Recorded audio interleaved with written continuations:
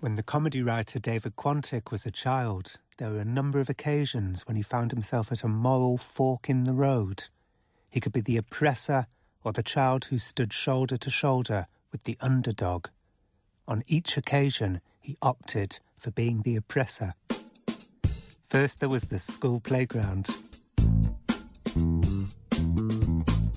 There was a boy, and his family, I think now, well, obviously they were quite devout Catholics. He'd come to school with ashes in his hair, I presume around Lent. I'm not an expert on this. And we weren't evil kids. We didn't beat him up for it, but it was clearly very odd. But one day, for reasons I do not understand, because this was Devon in the 1960s, he came to school in a kilt. What did you do? Well, nothing happened until break time. And all I can remember is the entire school, and I'm not exaggerating, everybody chasing him round the playground. It was like a comet. He was the head of the comet and the school was the tail. There wasn't a single child in the school who said, no, I'm standing with the underdog. When you see an entire school running after a boy in a kilt, you are going to join in. And he must have been terrified. It was mass hysteria. And do you remember feeling bad about it? I remember feeling that something was wrong because I'd been bullied and I hadn't been a popular child. I mean, that must have been the reason why you joined in. And if you did, it just took the heat off you. I think there was a large element of that. And then David grew up and went to university. This was the early 80s, late 70s. It was very much the age of the left-wing student union. It was very feminist. It was very right on. We occupied things. And I was the student union DJ. And I used to go out and buy the new singles by the Modettes and the Au Pairs and the Gang of Four. It was quite a right-on disco, but it was just the times as well. It was the NME had all this stuff, and John Peel played it. Down on the disco floor, they make their profits. So that was the vibe. But there was also a rock society. People who didn't like John Peel music, but they liked Iron Maiden and Lynyrd Skynyrd and Led Zeppelin and Deep Purple, most of which bands I now like as well, and probably did like all the time. White man came across the sea. He brought us pain and misery. And they wanted to have a disco, and there was a discussion about it at a higher level. And I think the discussion ended by saying, we can't stop them. That was the friendly atmosphere. We can't stop these awful, sexist, misogynist, women-hating teenage boys from playing their awful music and dancing to it. But we can make it bad for them. And I'm still genuinely ashamed of my involvement because they said to them, you can do it, but you have to give the records to David to play. And I went along with this, probably because... Well, and you had to then decide whether each record was appropriate. Well, I think that was the idea, but I was too embarrassed, and I didn't know half the records anyway. But no, I was very much a collaborator in this awful kind of Eastern Bloc censorship fest. And yeah, the entire evening was very bleak for the people of the Rock Society as they handed me Stairway to Heaven, and I put it on. So you decreed that one was all right? Well, I didn't really do any decree. I did play everything that they gave me. But it was just a horrible atmosphere. The bloke wasn't enjoying it. The purpose was for the Rock Society's life to be made as unpleasant as possible, to discourage them from doing anything as bad as playing Motorhead and AC/DC records again. David, that's terrible that you did that. I know. I haven't thought about it in depth for a while, but yeah, if I ever see this person again, I will apologise. You know, what terrifies me about, well, witch hunts is that they can come from nowhere, and people like me who think that we're fairly nice are very easily swayed. David's right. However independently spirited we believe we are, time and again we go with the herd. It isn't always a negative thing. Sometimes the herd has the best intentions. Take something that recently happened to the comedy writer Graham Linehan. I went to see a band the other night. I went to see the Arcade Fire, who were on the other side of the city to me. They were in the O2, and it was a snowy night. And I kind of thought, this is a bit of an adventure for a middle-aged man, you know? But I was immediately kind of struck by how ridiculous I was because I had this big coat that made me look like a huge tortoise or something, you know? And I had this new hat with those ear flaps pulled down low and my scarf. So I said to my wife, take a picture of me, and she took a shot of me. And I tweeted it along with the words, I'm going to see the Arcade Fire. I'm so brave, or something like that, you know. So, you know, I thought that was funny. And in that time, I thought of another joke, which was, after that, I could send a tweet that just said, fallen over, not going. Because I thought the image of myself in that coat lying on the ground would be funny. And also the fact that it came so soon after my brave tweet, it would elicit a laugh, right? So you sent it. So I sent that to... And presumably then chuckled to yourself. Chuckled mightily.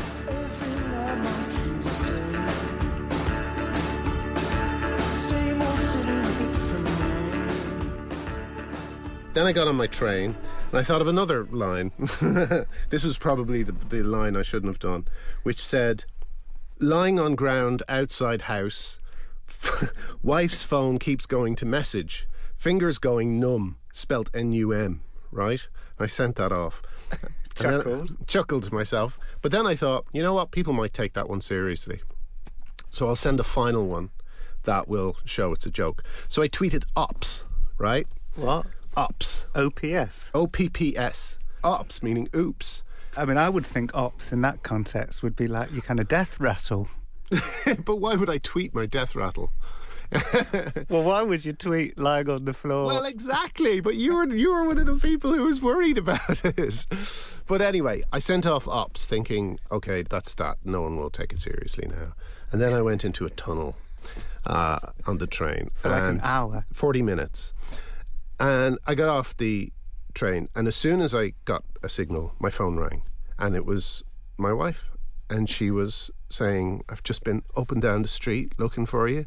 I've had 3 people call me asking if you were okay. And I was saying, well, what? No, it's a joke. It was a joke. I was tweeting ops. You know? I don't think ops went through. I looked in my drafts folder. Ops was still there. Yeah. So it hadn't gone through. But what had come through were like messages from my brother-in-law, my, you know, people I barely knew. Me. Jon Ronson, yeah. It was like, 20 direct messages from people. There was a lot of concern for me, which was very nice to know. My one said, seriously, Graham, are you okay? Yes, that's right. And, you know, so then I had to go through the thing of apologising, and one person said, don't ever do that again. That wasn't in the least bit funny, and all this sort of thing. And all this happened in 40 minutes, you know. So sometimes the herd can be delightful, but more often than not. Take the story of Meredith Moran. In the early 1980s, Meredith was working as an editor for a feminist researcher who was trying to compile statistics about child sexual abuse. The woman I worked for did a study in San Francisco, and they knocked on something like 1,000 doors. They were doing surveys asking women mostly if they had been sexually abused as children. They were just going door to door? Yeah. And how many of the women said that they had been abused? Well, the statistic she came out with was that 1 in 3 American women had been abused as a child. And I read the statistics that the researcher was coming up with as I was editing her book, and I kind of slid from a starting point of thinking what everybody thought in those days, which was incest was a, made-for-TV movie kind of 1 in a million thing. And by the end of the process, of course, I thought that, every man was, if not a molester, a potential molester. And after I finished editing her book, I became a fundamentalist, an evangelist, certainly, a campaigner to bring to light this horrible fact. Meredith started writing magazine articles about the subject, meeting victims and abusers. I was in a therapy group for men who had been arrested and convicted of child sexual abuse, and one of the men started talking about how when his daughter had her first boyfriend, he couldn't stand the jealousy and hit the boyfriend and was just raging that his daughter was seeing another man. There was something about this man that reminded Meredith of her own father. As he was describing his own reaction, I remembered a scene with my father and my first boyfriend when my father was screaming at him to go away and leave me alone and pushing him out of the house. And all of a sudden I had this thought that this had happened to me. My worldview shifted from a view of the human race as fundamentally good to a view of the male gender as fundamentally evil. I began to have nightmares, getting messages that I was one of the people who had been molested. For example, I grew up in New York City, and there was one dream in which I was running through Central Park, and there was a sign that said, "Only people who were molested as children can run in Central Park." God, you were like that woman from The Crucible. Thanks. Yeah, it's pretty hairy. It's horrific. Yeah, the whole thing. If things weren't fraught enough inside Meredith's mind, into this tinderbox came a book. It had just been published. It was called The Courage to Heal. It was a manual for survivors of child sexual abuse. It became the Bible that everyone I knew, including myself, were toting around to our therapy sessions and checking off items on the checklists and so on to see if we had been abused. How high did you score on the Courage to Heal checklist? Oh, gosh. Well, let's just say I used a lot of Post-its up. What kind of stuff? All kinds of things, ranging from things that were on my list, like fear of the dark, insomnia, a failure to bond with mother. And then, there were overarching statements in the book like, if you're reading this book, you were probably molested. For the next 6 years, she never mentioned her suspicions to her father, which was very awkward at family gatherings, she says. What was really excruciating for me was having my kids spend time with him and to watch my father with these young kids and be suspecting that he might hurt them. So I made rules right from the start that I wouldn't leave my kids alone with him overnight. Everybody was asking why not, and I didn't want to say. Someone, she doesn't know who, finally told her father that Meredith had been telling people that he had sexually abused her. And how did he respond? In a totally unexpected and quite heartbreaking way. He actually called my mother to ask her if she thought it might be. Well, that he might have done it and forgotten. Yeah. It was so widely believed that not only could we forget traumas from our childhood, but we absolutely did. That the nature of trauma was to cause the memory to be lost as a protective thing. And then, for the next 8 years, despite her father's pleading, Meredith broke off all contact.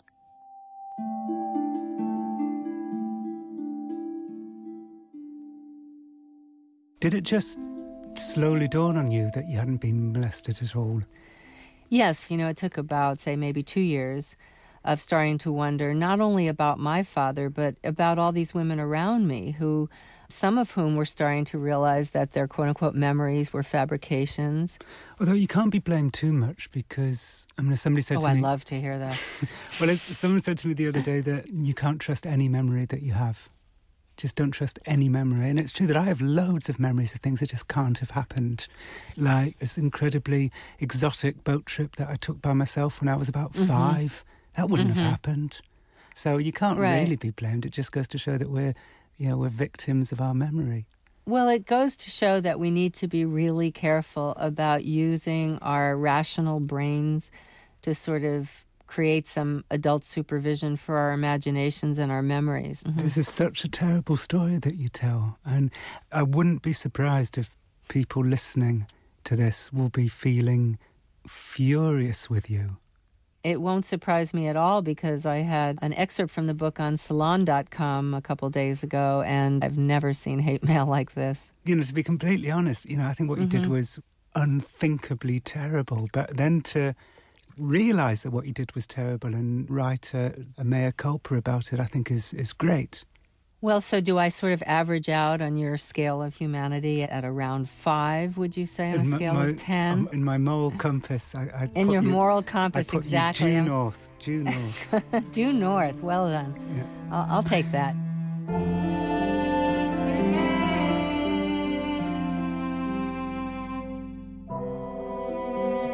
Have you ever apologised to your father? I have apologized to my father repeatedly over the years, and when we first reconciled in 96 after our 8 years of estrangement, I apologized, and he basically let me know that a condition of his accepting me back into the fold was that we wouldn't talk about it ever. And about 3 years ago, he was diagnosed with Alzheimer's disease.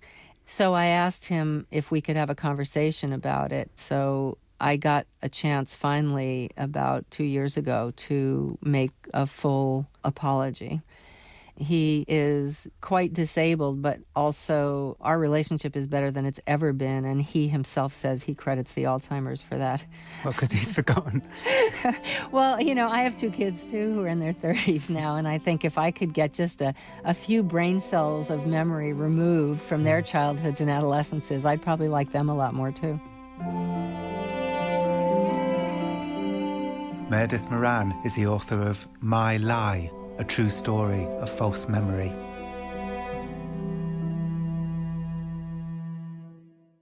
Mark Maron is an LA stand-up comedian who does a podcast from his garage called WTF. Every week he interviews other comics and they share stories of the pain and neurosis of their comedy lives. One day, Mark decided to get on a comic called Carlos Mencia. You know, he sees himself as a provocative ethnic comic, and, you know, he likes to push buttons. He's a very aggressive comedian. He struts and owns a stage. And is he like a kind of household name in America? He had a show on the air here on Comedy Central called The Mind of Mencia. And he also became a household name in more, you know, comedy fan circles as being a thief and a plagiarizer. And that's why he became notorious here. Would people talk about him backstage at comedy clubs? Oh, yeah. Certainly in the comic community, and he was a tremendous villain, because that is about the most heinous thing you can do, is take somebody's material. Mark wanted Carlos Mencia on his podcast to ask him how he was dealing with the burden of being so universally hated. But when Mencia turned up, he was delightful. He was funny and moving, talking about growing up Honduran in a Mexican part of East LA.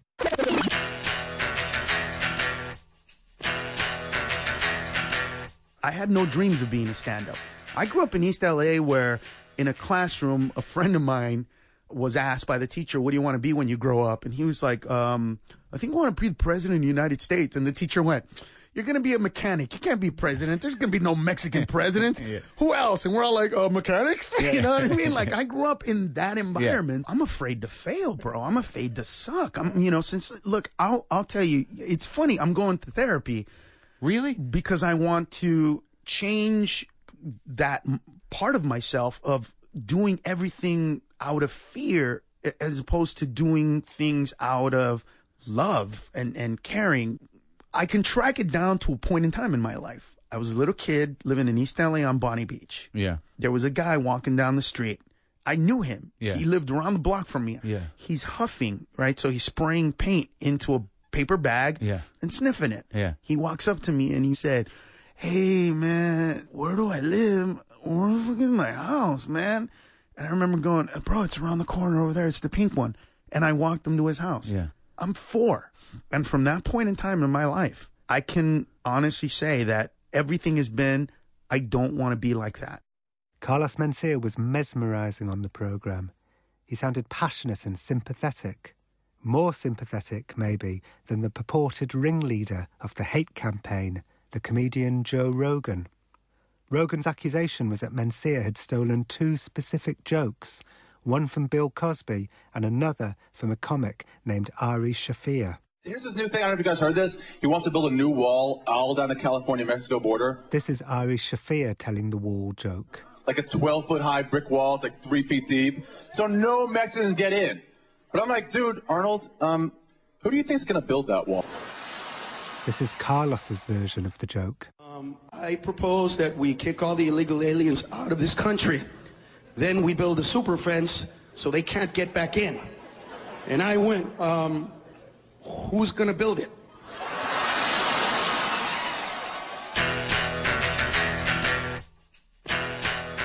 Joe keeps, saying Carlos Mencia. So then that's when the joke about the fence, which like 15 of us did, the Mexicans building the fence. Right. So then Ari Shaffir was like, you took that joke from me.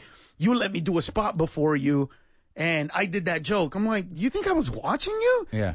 And at the time, somebody had recorded it with a phone and it was on the internet, then that became like a big, big deal. That video, people were waiting for an opportunity. And that's what came. Just a barrage of you should die, just the worst.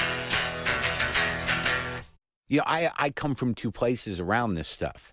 There was a time in comedy, before comedians became auteurs, it was not uncommon for comics to do the same joke because they were just really the delivery system. So hackneyed jokes, in my mind, it's a minor crime. Were you even thinking to yourself that the guys backstage at the comedy clubs who were kind of bitching about Carlos Mencia were being unfair? Yeah. If you live in a glass house of any kind, you better have a pretty clean slate if you're going to, show up as the comedy police. By the end of the podcast, you really got the sense that Mark had been completely won over. Whatever anybody else thinks, I work really hard at it. I believe that. Whatever you think. That's clear. Whatever you think. No one gets as successful as you are by doing anything else. You've been as honest, I think, as you've been about this stuff with me here. And I've never been this honest. I've never opened up like this before. I've never let anybody in like that. The one thing I know about you is that you paid your dues. You did stand-up comedy. It's all you wanted to do. You wanted to be the best at it. And you built the clown. You built your house. Yeah. He charmed you. Any doubts you had seemed to just vanish because he was authentic, talking about his tough childhood, and you can hear you melt. Yeah, okay, I melted. He was very diplomatic and charming. And I began to feel, well, Carlos Mencia he's kind of the victim of a bit of a witch hunt, that these comics were like picking on him. I agree with you. Before the interview, Mark had let it be known on Twitter that he had a potentially intriguing interview with Carlos Mencia lined up. There were a lot of excited retweets.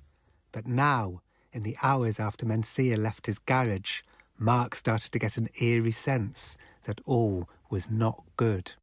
There was something too oily about it, and I felt that I had missed something.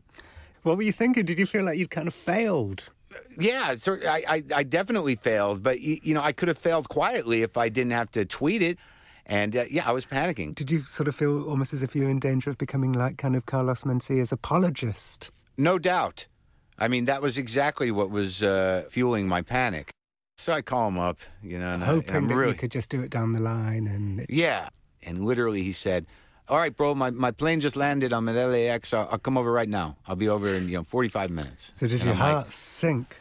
Yeah, I was like, oh, man. So Mencia came back to Mark's house.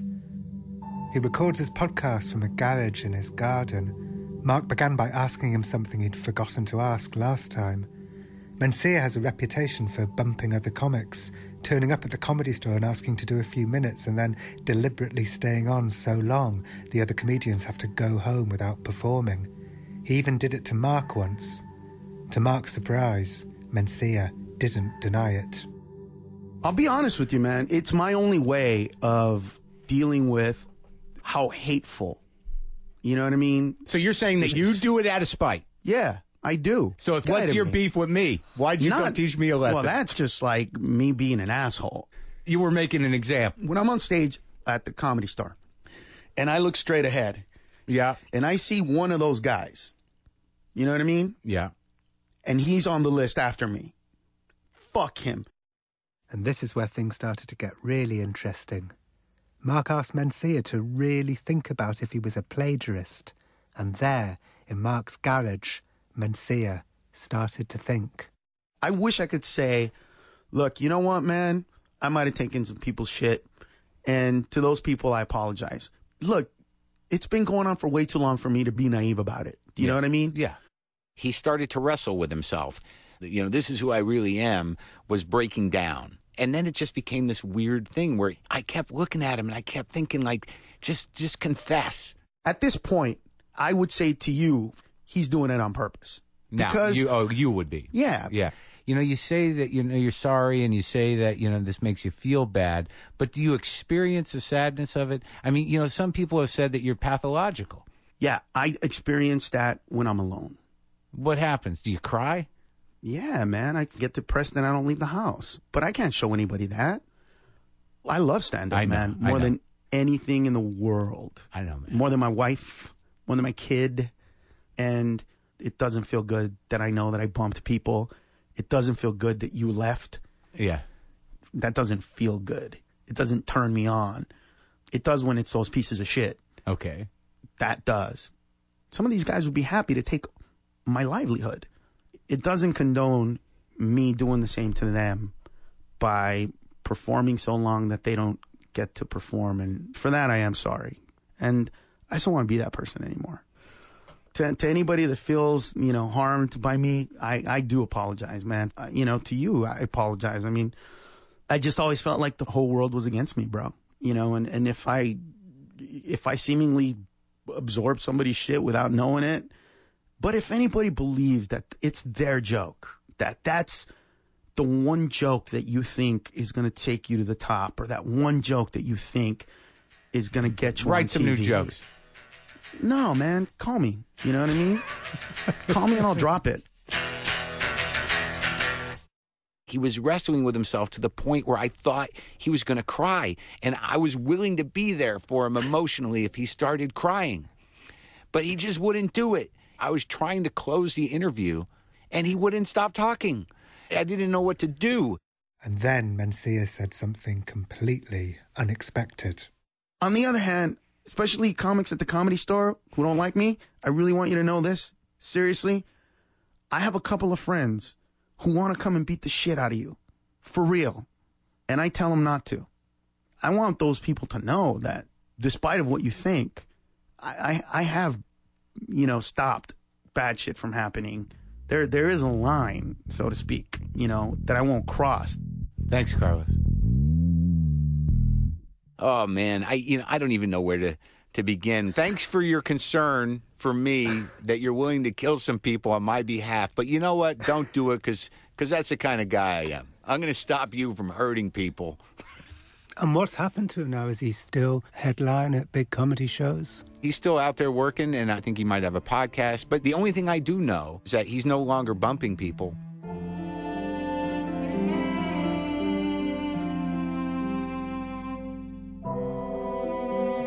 And so it was that the witch hunt against Carlos Mencia put the cattle back in the pen where the cattle belonged, and order was restored.